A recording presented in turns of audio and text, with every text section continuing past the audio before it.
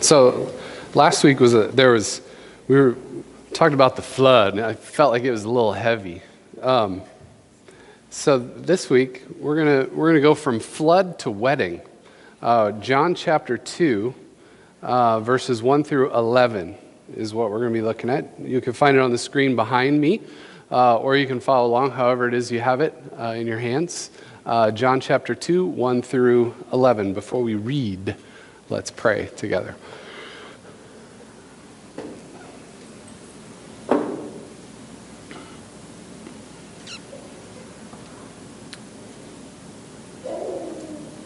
God, we just take a moment to quiet ourselves.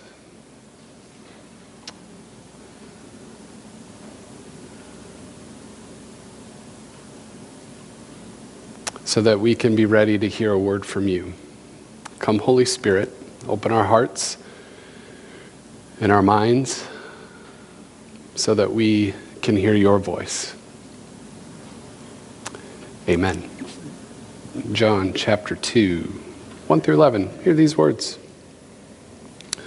On the third day, a wedding took place at Cana in Galilee. Jesus' mother was there, and Jesus and his disciples had also been invited to the wedding.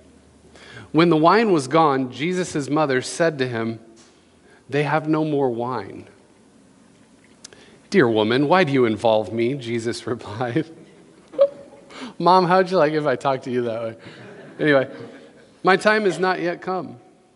His mother said to the servants, "Do whatever he tells you to do." Nearby stood 6 stone water jars, the kind used by Jews for ceremonial washing, each holding from 20 to 30 gallons.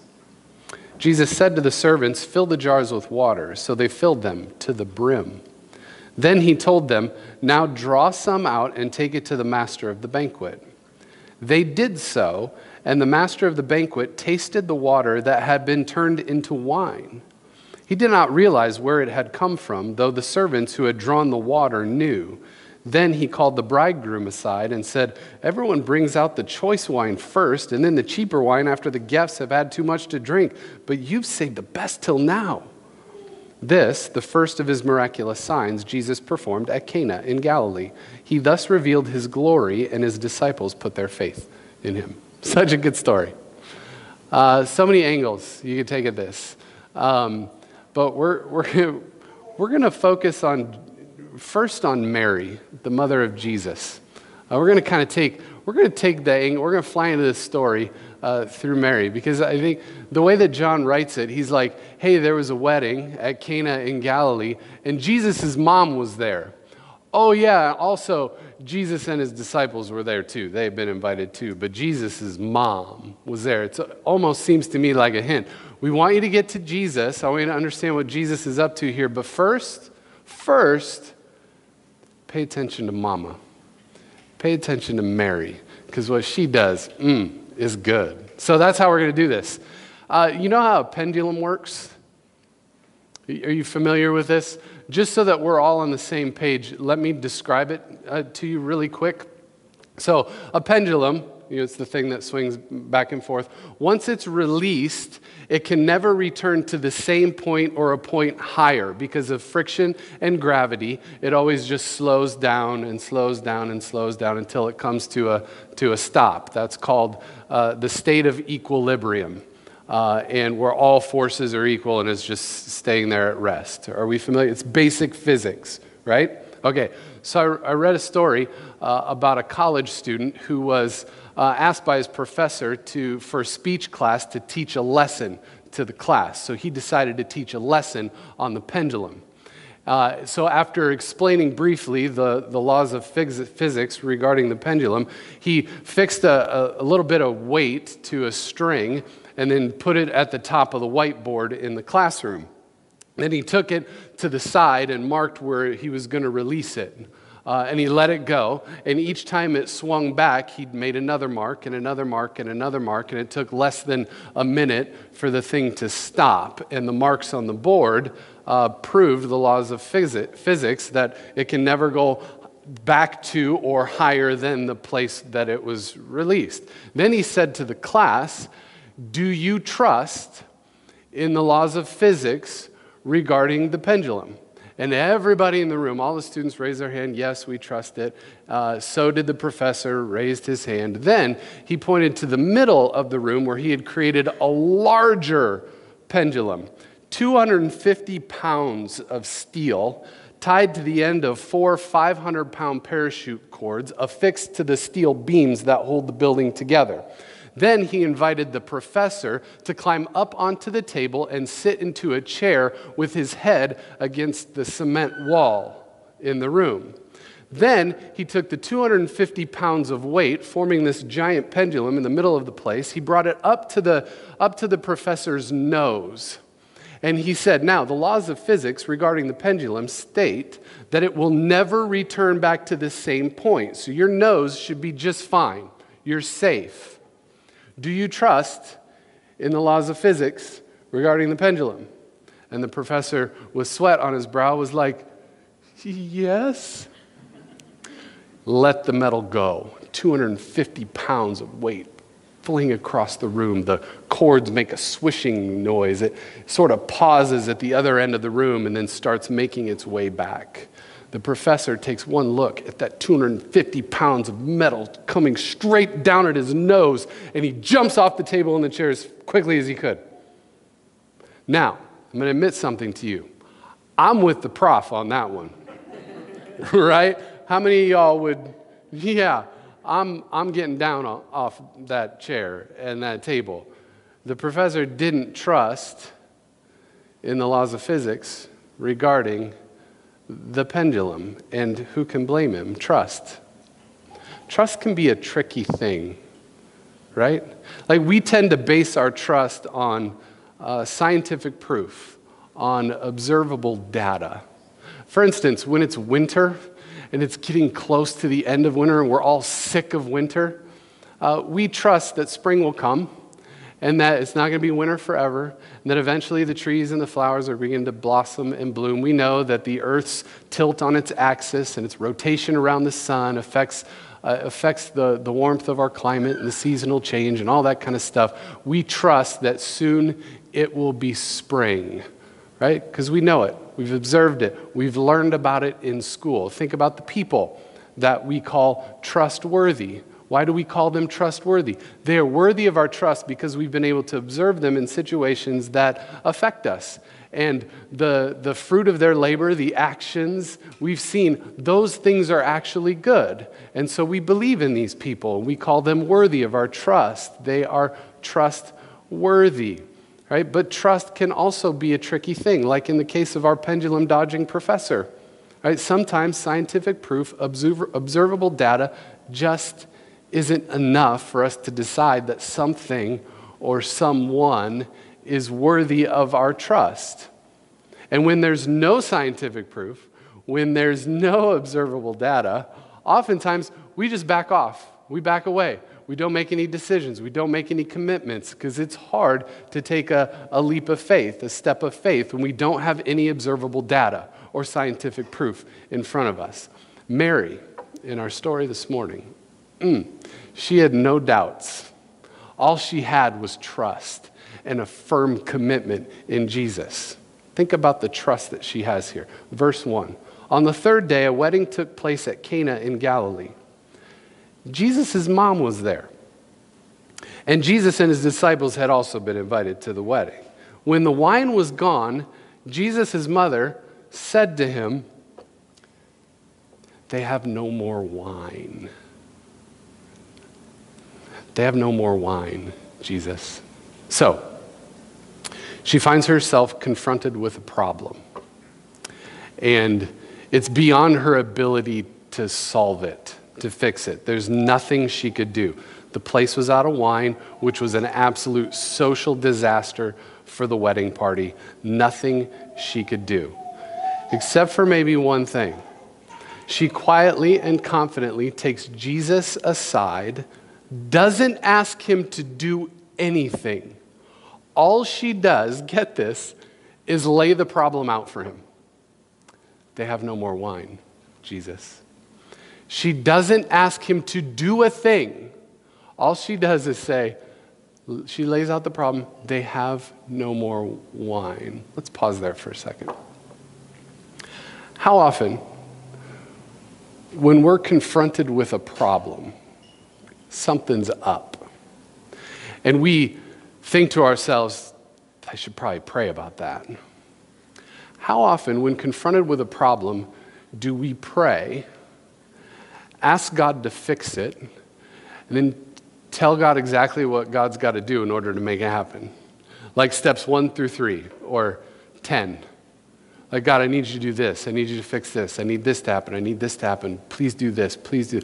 How often, when confronted with a problem, do we ask God to fix it and then tell God how to fix it?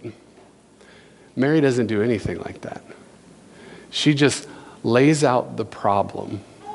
They have no more wine. What would it be like for us when confronted with a problem? What would it be like for us to just sit with God? To just lament and say, here's the problem. And then just wait. Just wait. What would it be like? That's what Mary does. And then Jesus says, dear woman, what are you getting me involved in this for? Right? What's happening? In other words, what does this have to do with me and you? It doesn't seem like Jesus wants to have anything to do with this, right? But even after that, in the face of Jesus' response to her, Mary continues to remain confident, and she's focused on the problem. Even though it looks like Jesus isn't going to do anything at all about it, she goes over to the servants, and she takes them to the side and maybe winks at them, and she says, do whatever he tells you to do. So Mary, I love that. Mary trusted that Jesus had everything in his power to do something about it, to take care of the needs of the situation. Even though she didn't know what he was going to do or exactly how he was going to do it, she still trusted that he would be able to take care of the situation. She says, just do whatever he tells you to do. So she lays out the problem and waits. Doesn't tell him how to fix it, just waits. And then she says, do what he says to do. She trusted Jesus enough not to tell him what to do, but to wait and listen. Do what he tells you to do. So Mary, and then what happens? Mary's trust in her son opens the door to transformation. Water gets turned into wine, right? A disaster of a party is turned into like the hottest party in town, right? But that shouldn't surprise us because that's the kind of thing that trust does, right? Trust is one of the foundations of good and healthy relationships. Right? Trust in another person. Think about your relationships, especially the people you trust the most. Trust in relationships opens the door to all sorts of different possibilities. Like a trust in a spouse can open the door to healthy family life. Trust in a doctor can open the door to health and wholeness. Follow these steps. Do these things. Here's the problem. Wait, listen, then respond. Do whatever he tells you to do. Trust in your mechanic. Sometimes a really hard thing to do. All I did was want an oil change, and now you're telling me I need my AC fixed and my transmission flushed? Are you kidding me? But trust in a mechanic can lead to a well-oiled vehicle, a well-put-together vehicle, a vehicle that runs properly. Trust is one of the foundations of good, healthy relationships. Right? And if trust in another person can open up all those kinds of doors, what would trust in the maker of heaven and earth do for us? What would it be like for us to say, God, here it is, and then wait. Do whatever he tells you to do. Just wait. Pause. Listen. Trust opens the door to transformation. Oh, water into wine. A dead party into the best party in town. Just wait. Then do. Have you seen the show Fixer Upper? Anybody? I love that show. In fact, Renee and I have the whole last season on DVR, and we have to figure out a time to watch that. When are we going to watch that? Anyway, it's so hard. Yeah, we don't have Netflix or Hulu. We're still DVR people. Anyway, I love that show. Here's the basic premise of the show. With Chip and Joanna Gaines, you know what I'm talking about? The basic premise of the show is this. They have some clients that have moved to Waco, Texas, and they're looking for a new home. And so Chip and Joe, they take them to look at like 2 or 3 different homes, and these aren't regular homes. These homes are like, they need some work. Like some of them are really bad, really run down. Some of them are complete dumps. So they take them to the place and they walk through these homes. And while they're there, Joanna tells them exactly what they're going to do. We're going to blow out this wall and make this, they're always blowing out walls. We're going to take out this wall and make the kitchen huge. We're going to make these 2 rooms, 1 room. It'll be your master suite. We'll put the bathroom here. There'll be a huge closet here. Off the back, we'll put an addition on. We'll add another room because we just got rid of a room here. So we're going to add space there. We're going to put crown molding in here. She always does crown molding. I think it's her thing. So once they get done with that, the next step is to sit down after they've chosen which house they're going to do. And then Joe gives them a computer rendering of what it's going to look like. And it's at this point in the show, about 25 minutes to a half hour into the hour-long show, it's time for the clients to stop, take a step back, because their work is done. They have to stop. They have to take a step back, and they have to trust that their huge investment into this dump of a home is actually going to work out okay. They have to stop. They have to take a step back, and they have to trust that Chip and Joe know what they're doing and that they can work their magic. And work their magic they do every single time.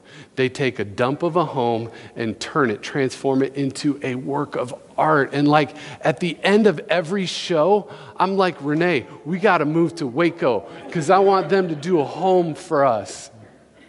Right? It's so good. At some point, they have to stop. They have to take a step back. They have to trust that Chip and Joe can do their thing. That's what happens. Trust opens the door to transformation. Trust opens the door to complete transformation. Friends, I've said this before, and I'm going to say it again, and I'll probably say it again and again and again later on, weeks down the road. But transformation might just be what this gospel we so dearly love is all about. Change, transformation, making all things new. It might just be what this thing is all about. Transformation might be at the heart of it all. Just think about Jesus and his life while he walked on this planet. He was always involved. Everything he touched, every relationship he was in, everything he did, eventually did something with transformation. Think about it. He turned water into wine. He transformed the lame into walkers. He transformed the blind into seer, the deaf into hearers, the doubters into believers. Eventually, he transformed death into life. Right? But here's the thing. Transformation can only happen when there's trust involved, because trust opens the door to transformation. Mary trusted her son. And Jesus, she just laid out the problem and waited. Do whatever he tells you to do. Complete and utter trust. And Jesus, because of her trust, went to being just a simple guest at the party to all of a sudden being the host of the party. Right? How many of us have that kind of trust that leads to transformation? Do we have the kind of trust to allow Jesus to go from just being a mere guest, just a simple guest in our life, to actually being the host of our lives? Do we have that kind of trust? What kinds of possibilities are out there if we would just step back, let go, and trust? There's one more thing I want to point out. It's the obvious one, really. We're going to start at verse 6.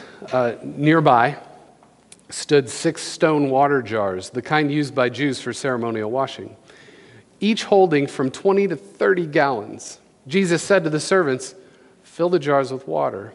So they filled them to the brim. Then he told them, "Now draw some out and take it to the master of the banquet." They did so, and the master of the banquet tasted the water that had been turned to wine. Okay, let's stop right there.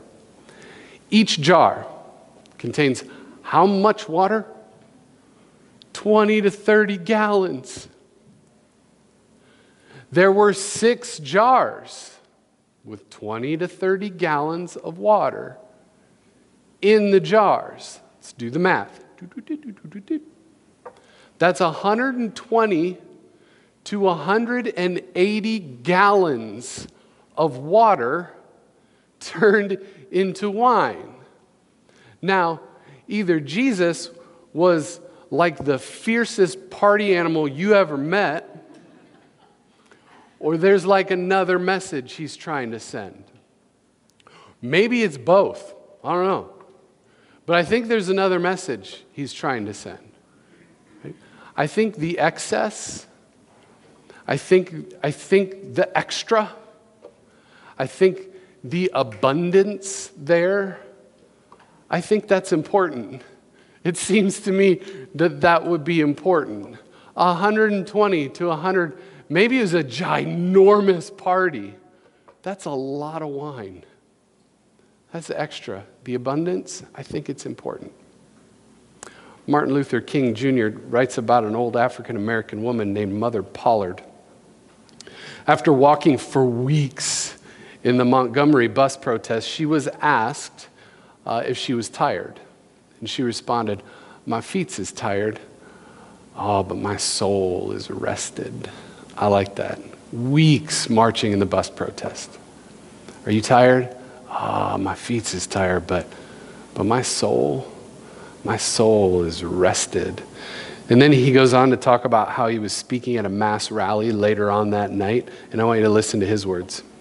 "I attempted to convey an overt impression of strength and courage, although I was moderately depressed and fear-stricken. At the end of the meeting, Mother Pollard came to the front of the church and said, 'Come here, son.' I immediately went to her and hugged her affectionately. 'Something's wrong with you,' she said. 'You didn't talk strong tonight.' King then tried to disguise his fear even more. 'No, Mother Pollard, nothing's wrong. I'm feeling as fine as ever.' 'You can't fool me,' she said. 'I know something's wrong. Is it that we ain't doing the things to please you, or is it that the white folks is bothering you?' Before I could respond, she looked directly into my eyes and said, 'I done told you we was with you all the way.' And then her face became radiant, and she said in words of quiet certainty, 'But even if we ain't with you, God's gonna take care of you. My feet is tired. Oh, but my soul is rested.'" See, the excess, the abundance in this story, I think it's significant. I think it's significant because it says to us that no matter how lost we are, no matter how lonely we are, no matter how exhausted we are, God's got more than enough to find us, to comfort us, to replenish us, to transform us. There's more than enough there. Friends, I don't know where you're at this morning. I don't know what's going on, but chances are there will come a time in your life when you're going to need that from God. Are you willing to trust Him? Are you willing to just lament before God, lay it out there, and then just wait? Listen. And then do what He tells you to do. Do you have that kind of trust? Are you willing to have the kind of trust that allows Jesus to become more than just a guest in your life, someone you just, grab and take along when you need him? Transforms him from being that to being the host of your life. If you do that, you might just find yourself in a place where no matter what your circumstances are, if you have that kind of trust, you might just find yourself anxious, maybe scared, maybe afraid, but deep down inside, if you have that kind of trust, you might just find yourself with a soul that is rested, with the knowledge that it's going to be okay. Let's pray. God, thank you for your word. Thank you for thank you for how you urge us, call us to put our trust in you. Oftentimes, the anxiety in our lives rises to a level that we get to a point where we just tell you what we need and tell you what we need you to do for us. And we never take the time to just rest, to just stop, to just lay the problem out for you, and then just wait and stop and listen, trusting that you'll come, that you'll show off, that you'll show up, and that you'll make it clear to us exactly what we need to you. God, we place our trust in you this morning. In Jesus' name, amen. Let's